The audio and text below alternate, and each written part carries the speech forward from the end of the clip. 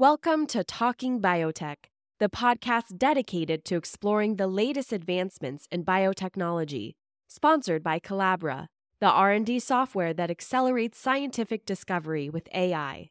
Each week, we'll dive into the latest innovations and discoveries with industry leaders and pioneers.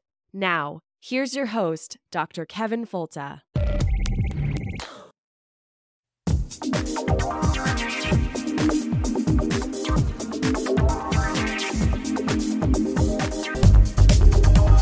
Welcome to the Talking Biotech podcast. It's the weekly podcast about agriculture and medicine with an emphasis on biotechnology and the good things it can do for people and the planet. I'm Kevin Folta. I'm a professor, podcast host, and today we're going to talk about the kind of nexus between agriculture and medicine. So we talk a lot about agriculture and the good things biotechnology can do, maybe some of the food it can improve, or maybe environmental solutions. And we talk a lot about medicine, the new ways in which medical breakthroughs from biotechnology change the quality of life from people suffering from debilitating disease. But in between agriculture and medicine is the question of food and diet. And these areas are really controversial, not necessarily because the science is controversial, but because of an overlay of misinformation, of fads, of what's happening today. And it makes it very difficult for people to sort out what's real and what's not. So when you come across an opportunity to discuss food, diet, and associated topics with someone who has a good handle on the subject, you take that opportunity. So today we're talking with Craig Good, and Craig has been around for a while with Pixar and some other places, but has recently written the book, Relax and Enjoy Your Food. And it's a very highly readable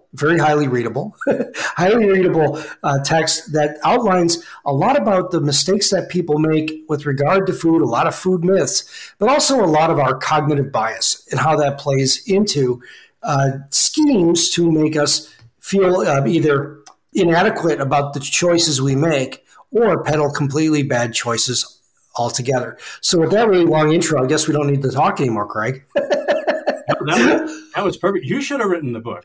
You got a handle on this. No, I really enjoyed it, and I was able to get through it really quickly too because I waited to the last minute, but it still was a real easy read.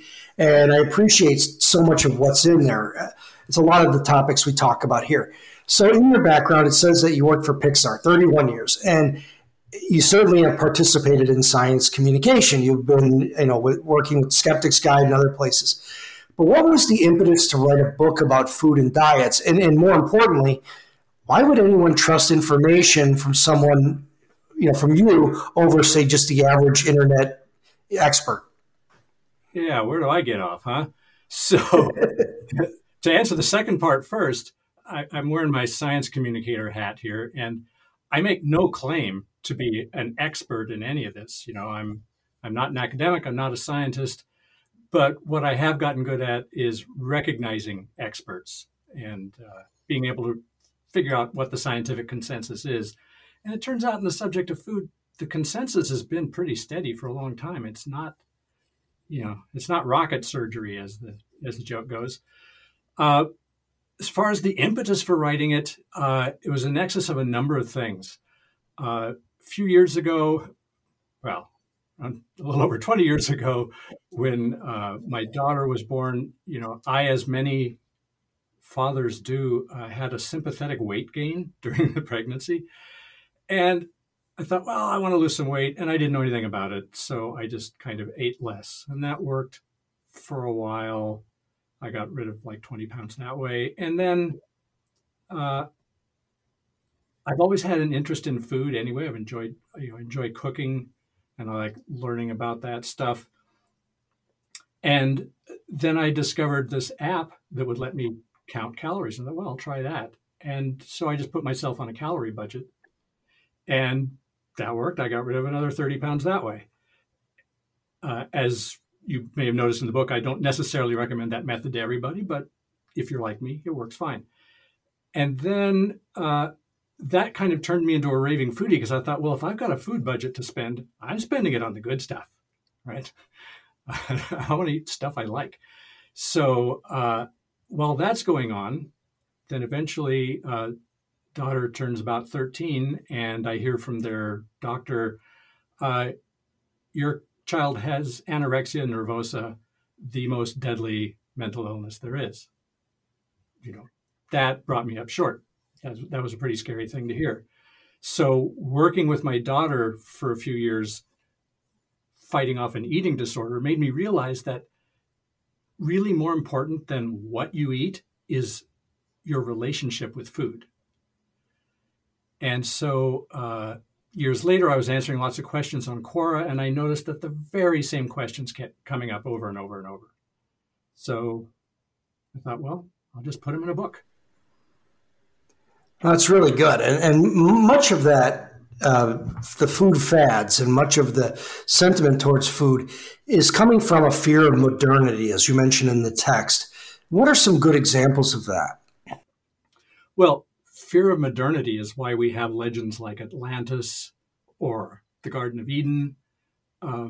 It's this romantic notion that things were somehow better long ago. And it's not really true. Things are really better now.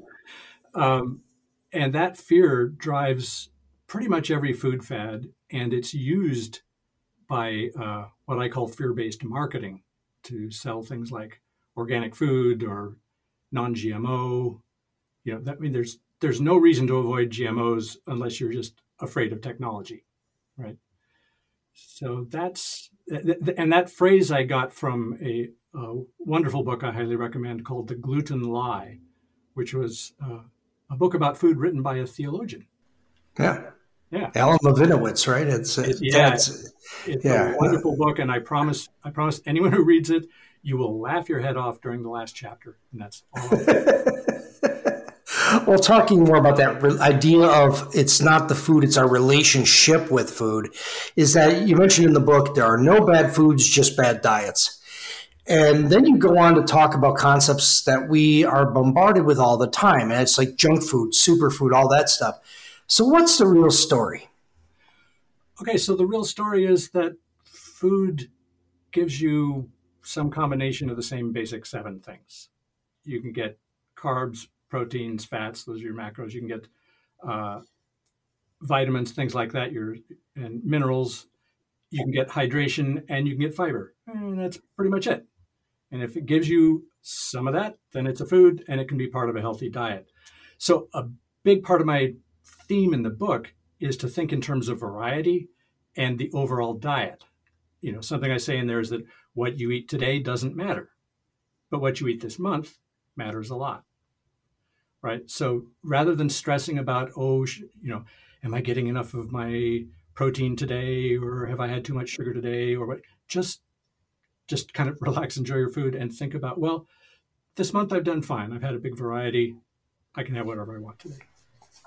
So it's more of an acute, or more of a lifestyle adjustment than an acute thing, right? So you're looking at months rather than days. But so to tie in with that, though, you do mention in the book that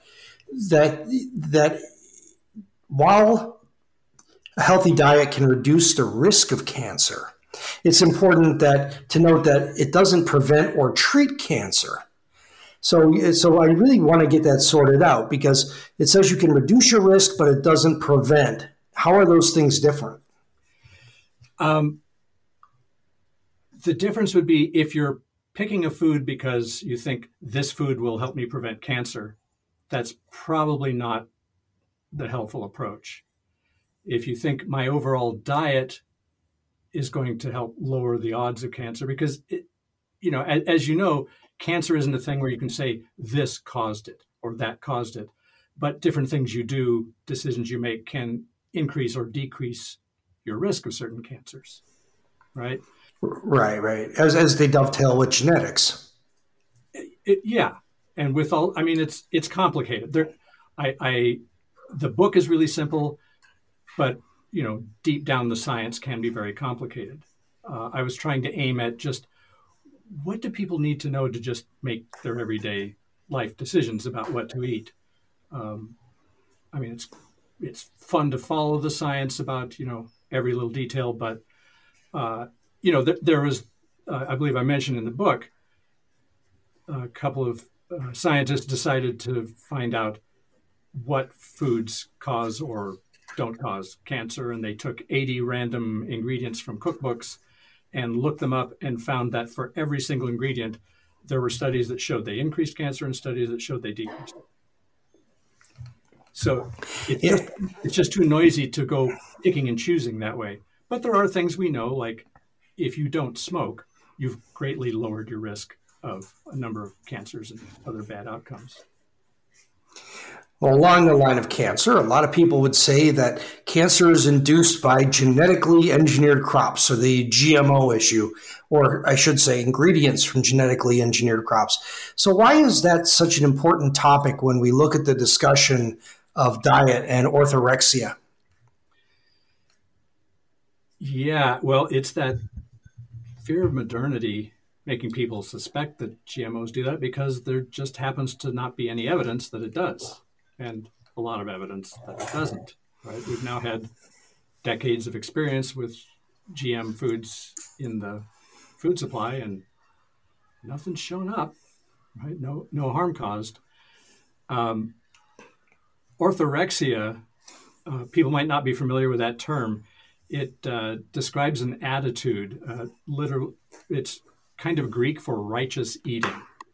And a lot of people get the idea that there's good and bad, as in good and evil, about different foods you eat, which is a really unhealthy way to think about your food. And anyone listening can think of a dozen examples right now of people who have said things that are very orthorexic. Don't eat that junk food, or here you need to eat this, And the attitudes around it are surprisingly religious. Yeah, I can remember back in the 90s when people would say, I can't eat avocado because it's got too much fat in it. And we're totally afraid of avocados, but along that line. Yeah. Did you want to comment on that? Oh, yeah, go ahead. All these idea of fear foods, today it's bacon or sugar or salt or the totally imaginary threat from GMOs or MSG. It's much easier to frighten people than it is to educate them. You're preaching to the choir on that one. I figured that one would resonate. Well, one of the chapters, my favorite chapters in the book, was the myth-busting chapter, because you didn't just bust myths. You sometimes confirmed them or said there's mixed results depending upon what you believe. And I don't want to go too much into a spoiler here, but one of the things I learned that I didn't know before was that bread doesn't go stale because it dries out. Isn't that wild? What's up? Yeah, what's up with that? Yeah, it's actually absorbing water molecules and it's changing the structure of the bread.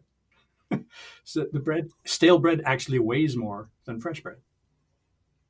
That's really weird. I gotta, because I've been doing exactly the opposite. I've been trying to maybe put a few drops of water in the bag to make it stay better longer.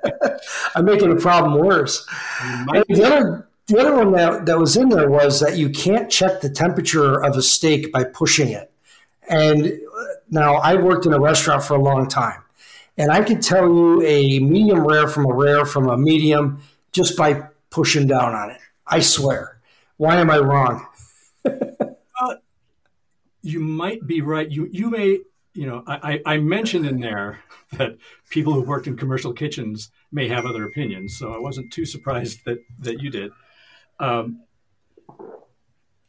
With enough experience, and since you're using very consistent cuts of meat, you can probably get there. But if you want to actually be sure, a good instant read thermometer is the only way to really know. And if you're already an experienced commercial line cook and you want to prepare your steak that way, I'm not going to tell you can't. But people at home, I'll tell you, getting a really good instant read thermometer will transform you into a much better cook. Oh, there you go. I made carne asada for Donny Osmond, so hey, can't complain. Wow, So, okay. yeah, I worked at a place that was by a dinner theater, and I brought food for Mickey Rooney, the Landers sisters, Cloris Leachman, a whole bunch of pro golfers, a couple politicians. Pretty cool. But anyway, I digress. We're here on the Talking Biotech podcast. We're speaking with Craig Good about his book, Relax and Enjoy Your Food, dispelling food myths and talking about what really is a healthy diet as we talk about biotechnology and the way it really integrates with the foods that we eat. This is the Talking Biotech podcast, and we'll be back in just a moment.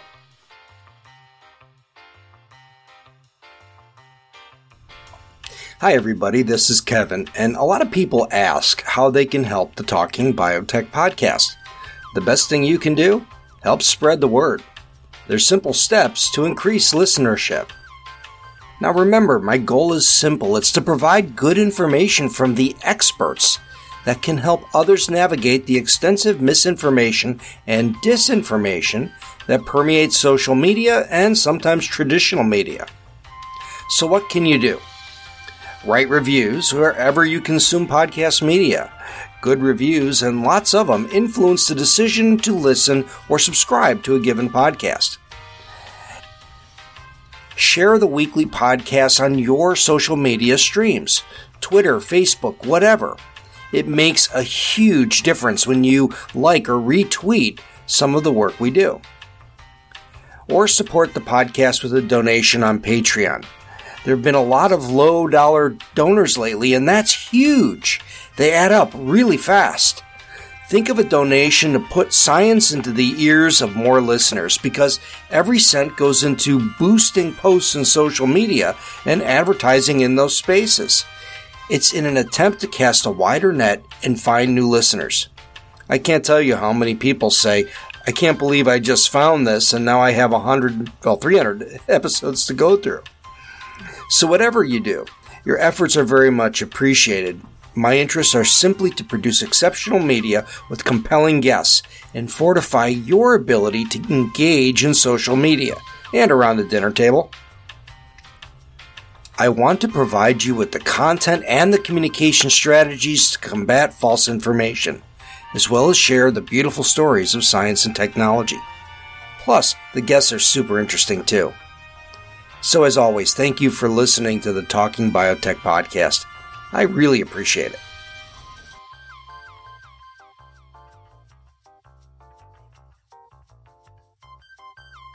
And now we're back on the Talking Biotech podcast. We're speaking with Craig Good, and he's the author of Relax and Enjoy Your Food. And it's a new book that talks about our relationship with food more than the food itself. So no such thing as bad food, just bad diets. And that's the thesis of the whole thing. But you still should buy it anyway.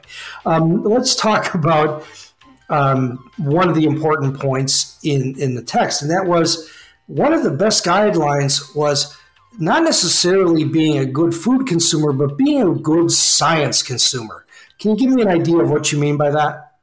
You caught me slipping in a side serving of skepticism in the book there, huh?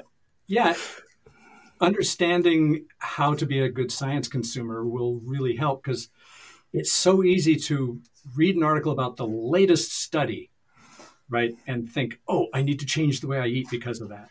And, well, no, you probably shouldn't. You should wait for the consensus, because exploring at the edges of knowledge is a very noisy thing. I mean, you're aware of that idea that most published studies are actually false, right? That they don't replicate or something happens. That's okay. I try to make people feel good about that. That's what exploring looks like. What you really want is to stay on the established railroad tracks where the exploring's already been done, and follow the real consensus from the experts. Yeah, that was an important point that you brought up, the Ioannidis work, because I have my problems with that in a way, because so much is replicable and good science grows, that his meta-analysis or his thoughts in that analysis are used now too much by the anti-science folks to throw good science under the bus. by making the sweeping statement, well, I can't believe most of it anyway. And I think you distill it correctly, but I think that others still use it kind of maliciously. And take evidence that science works and try to say that it's evidence that science doesn't work. It's a self-correcting process.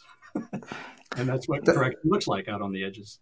That's right. And then that's why it's okay if it's wrong, because we eventually get to the truth. It's not a tool necessarily to find the truth with a capital T, but it's a tool to help us get there. And it's a long road, and as you know.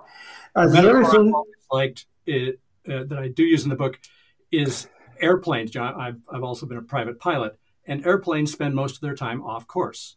Not by much, but you're always making little course corrections. And that's just how it works. And you always get to your airport and it's fine. Well, one of the things that you brought up in the book I never really thought about was that if a diet has its name, it's probably bad or probably, not credible.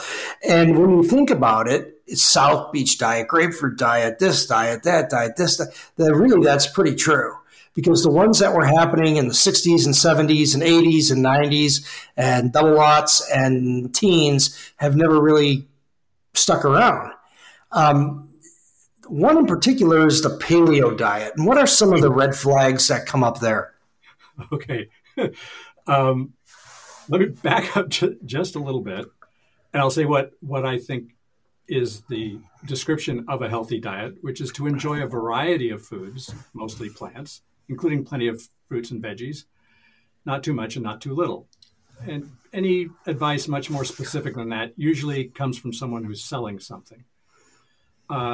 So when diets get named, that almost guarantees that somebody made it up, because we name things that we invent, right? I don't have a name for this diet I just described you because it's really just the old consensus.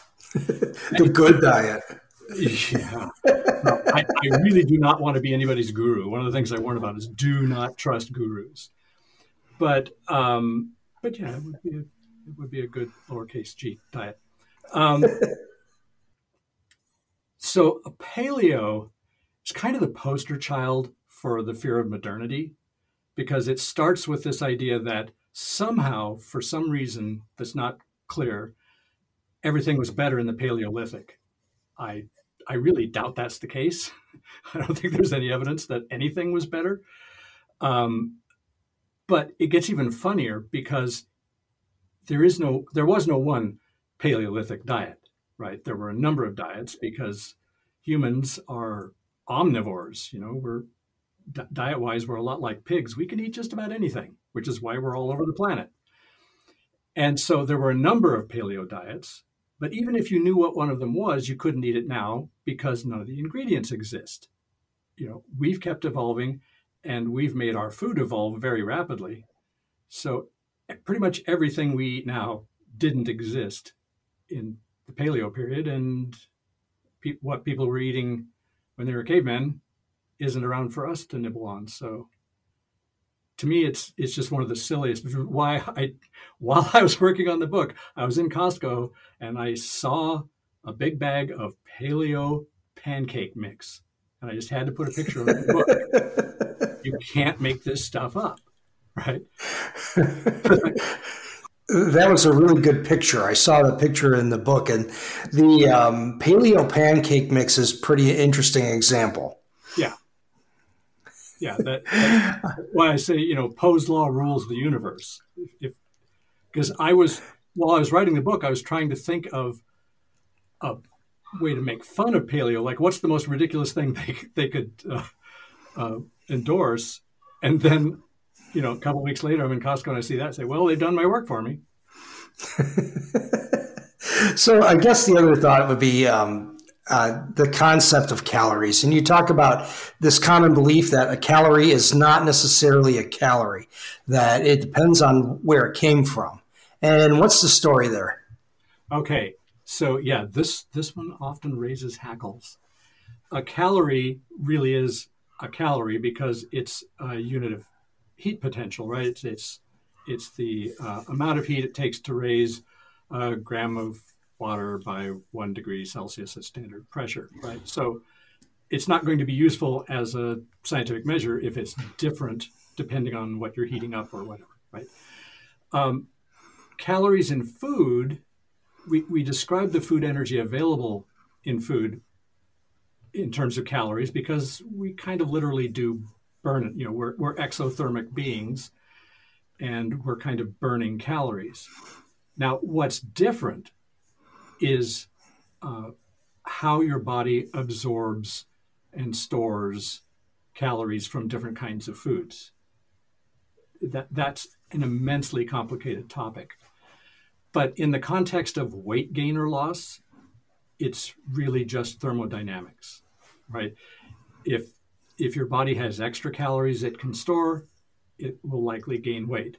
If your body is running a long-term calorie deficit, it's going to burn some of those stores and you lose weight. And there's just no way around, because that's just physics, right?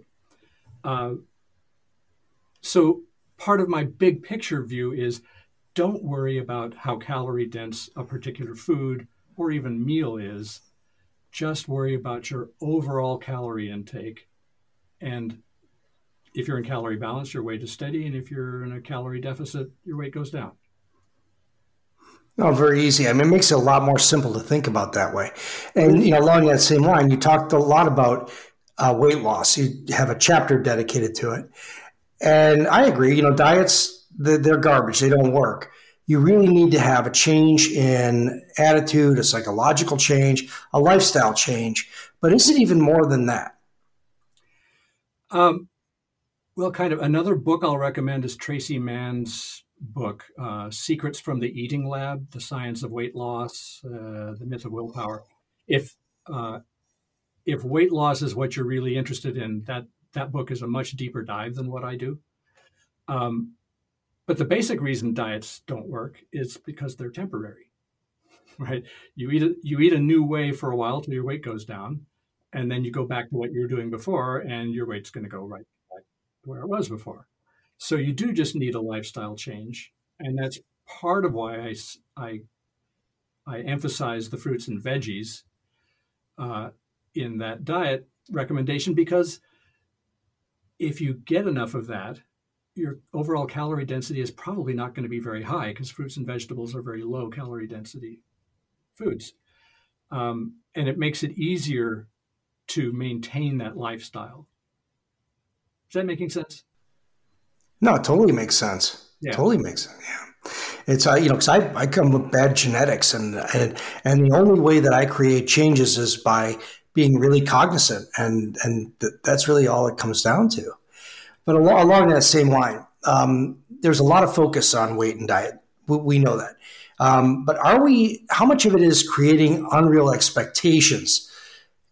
And how does that influence how we feel about food? Boy, I love unreal expectations. I should have worked that into the book. Where were you when I needed you? Yeah, that's, just looking at media, pictures of actors and models and, influencers and things. Those people are not typical. They're freaks, right? And that gives people a lot of really unrealistic expectations. The idea that you're not healthy if you can't see your abs, things like that. It turns out that everybody has a range of healthy weight they could be at. The consensus recommendation is to try to be toward the lean end of that range. But really, that's why I say check with your medical doctor before you go on any weight loss program, because maybe you're not as overweight as you think you are. Being a little overweight can lead to some less desirable health outcomes. Being severely underweight will kill you really quickly. So that's something I learned in our anorexia adventure. So, don't panic about it and take it slow is kind of the key. Well, another part of the book, your skeptical nature comes through, and the skeptic in Craig Good really is apparent. And you talk about bad advice and bogus cures, which I think was kind of just a walk through all of the things I already have been screaming about for decades. But you dig into things like homeopathy, naturopathy. What's the best advice for people who are looking at this kind of pseudo-medical advice? to stick with real science-based medicine. Anything that's sold as alternative medicine probably isn't really medicine. Stick with real medical doctors and seek out the best experts you can. I go into it in a little more detail in the book of some red flags you can be watching for. But some things I just had to explicitly say, like, don't go to a naturopath ever. Forget acupuncture, homeopathy. There's some things you can just list that just are not medicine. But I know it's really hard because they seem really attractive. They sway a lot of people. You might feel like you're being treated better as a person by your naturopath than your doctor, but you're not getting actual medical care. And, one thing I'm still sad about is that we probably lost Steve Jobs years earlier than we needed to because he tried treating his cancer with a vegan diet instead of listening to his doctors. Yeah, my sister just lost her friend last week, and a friend of mine, too, from grade school, who decided she was going to treat her cancer with smoking pot and, other herbal remedies. And by the time she realized it wasn't working, it was too late. She was already at stage 4 with heavy metastases, and she just died from it last week. I turned to medicine at the last minute, and doctors said if you would have been here a little earlier, we could have got you. And, that's no good for her, but for everybody around her, we sent a pretty clear message. You can't believe the BS. But one of the things that was in the book that I never really heard of or thought of before that I really liked was your advice on control barriers or controlling barriers. I agree 100%. What did you mean by having these barriers? Okay, that I give full credit to Tracy Mann in her book for that. Let's take the example. People could do this as a mind experiment right now. Picture you're sitting at a table reading a book, and right next to your right hand is a little bowl of candy. How much of that candy are you likely to eat while you read the book? If you move that bowl to the other end of the table to where you actually have to stand up and walk to it, just that little distance, studies have shown that you will eat a lot less candy. On the flip side of that, they found that one of the easiest ways to tune your diet is to not think about getting any different food than you eat already, but just eat your veggies first. Bring the vegetable course, salad, whatever it is, to the table first, and then bring everything else. Just doing that will significantly raise the amount of veggies you get in your diet. They've done this study in schools, just changing the order of food in the cafeteria. They found, if you had to walk past the vegetables first, kids ended up eating more vegetables. So you can do these little psychological tricks for yourself. What Tracy Mann points out is you can't rely on willpower. Willpower is a losing game. But what you can do is just build new habits. No, that's perfect. I know that for me, if I don't buy junk food, I don't eat junk food. And so it's, the word junk food, meaning like, things like processed potato chips or something like that. If I don't buy it, I don't have it in the house, I'll never eat it. But if I buy it, I get lazy and I go, oh, you know what? Sure would be good right now. And so that really works. Yeah. May I make a suggestion for a vocabulary change? Sure. Call them treat foods. This is the food I'm going to have when I want to treat. And, maybe I'll drive downtown to the ice cream place and have some ice cream rather than keeping ice cream in the freezer at home. That makes a lot more sense. I really like that particular idea. And I think that means a lot because there's a lot of calories sitting in your cabinet, but only about a quarter, 20% of it if you go there and have it. So right there, you control that barrier. And also the idea that if you're cutting even just 350 calories a day, which is, a big candy bar. That's, or a couple of IPAs, right? That's 10 pounds after 10, it's a pound after 10 days. which is 35 pounds a year. Yeah, a good friend of mine just told me about his friend who had spent years about 50 pounds overweight. And then he saw him again and he looked great. And he said, "What did you do?" He said, "Well, I don't like coffee. And to get the caffeine I wanted, I realized that I was drinking a liter of Coke a day. So I just stopped." That's the only change he made. I said, "Wow, that's a page literally right out of my book." For a lot of people, all you need to do is cut out the sweet drinks you're having and you're back in calorie balance. So yeah, those really calorie-dense foods can add up quickly. So it's really good. I really appreciate this whole concept that we talked about.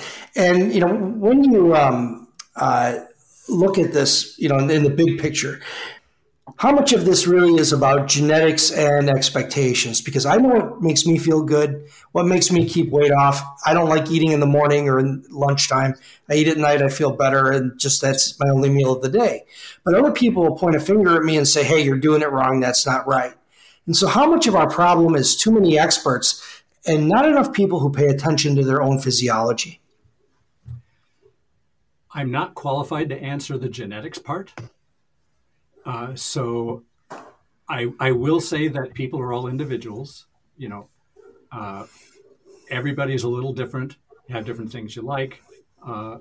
We do know that pretty much everything about your taste in food is a matter of habituation. You tend to like what you grew up eating. There's the only genetic things are like those poor people who think that cilantro tastes like soap.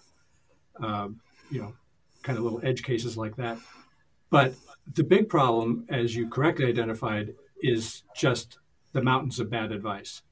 Everybody eats, so everybody thinks they're an expert on eating, right? And that whole "it worked for me" attitude can be really dangerous. That's why science had to get invented, right? It's very good. Just because it works for you doesn't mean it works for everybody. It's kind of like the keto diet. For a while, that was used to help treat epileptic children, and it seemed to kind of work. I don't think it's used a lot for that anymore. But someone took the idea and said, well, if this diet is good for epileptic children, well, then it's good for everybody, right? It's like, well, having a cast on your leg is good if you've got a broken leg, but it's not necessarily a good idea if your leg's fine. So, one size doesn't necessarily fit all, which is why I say enjoy a variety of foods, mostly plants, with plenty of fruits and veggies, not too much, not too little. That's deliberately kind of vague because the combination that works for you is going to be different than for someone else. You should eat food you like. It should be a source of pleasure and joy in your life, right? It shouldn't be something that causes guilt. I say, don't listen to anybody who tries to frighten you away from a food or an ingredient. Oh, very good. It's kind of like the skeptical omnivore's dilemma. Kind of. Because you have a lot of the same concepts that Pollan talks about in his book, but just with a better handle on the science side than I think he has. So really well done. Where could they find your book? And please give the title correctly one more time. I will go right to my Amazon page because that's where you can find it. It's on Amazon. It's called Relax and Enjoy Your Food. Save your money, your health, and your sanity by separating fact from flapdoodle. Very good.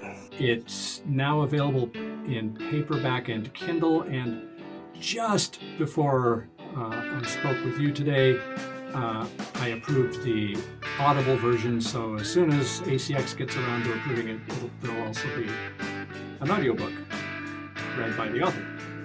Very good. Oh, that's kind of cool. Okay, and then the other thing is, you're also a really good follow on social media. I enjoy your Twitter feed a lot. So where can we find you? I spend an embarrassing amount of time on Twitter, and you can find me at CLGood. Well, Craig, thank you very much for joining me on the podcast today. I really I enjoyed the book and look forward to talking to you again sometime. Thank you so much. And for everybody else, thank you for listening to the Talking Biotech podcast. You know the drill. Go ahead and write reviews anywhere that you consume podcast media. Send us $1 or $2 on Patreon. Even the lowest subscription amount adds up in a big way. And your funds are used 100% to boost posts and social media to expand this audience. And it works. So flip us $1 or $2 every month and watch the magic happen. Other than that, thank you very, very much for listening, and we'll talk to you again next week. The Talking Biotech podcast reflects the personal views of Dr. Kevin Folta and its guests. These are not the views of the University of Florida, its faculty, staff, or students. But after all, it is science, so they probably are, but it has to be clear that there is no university affiliation with this podcast, which is a damn shame, but I guess that's how it goes. So feel free to share this science communication effort, recommend guests, and support us with a few shekels over on Patreon. We invest all funds back into promotion of the podcast to widen the audience, enhance production, and expand science communication efforts in many ways. Thank you for listening to the Talking Biotech podcast.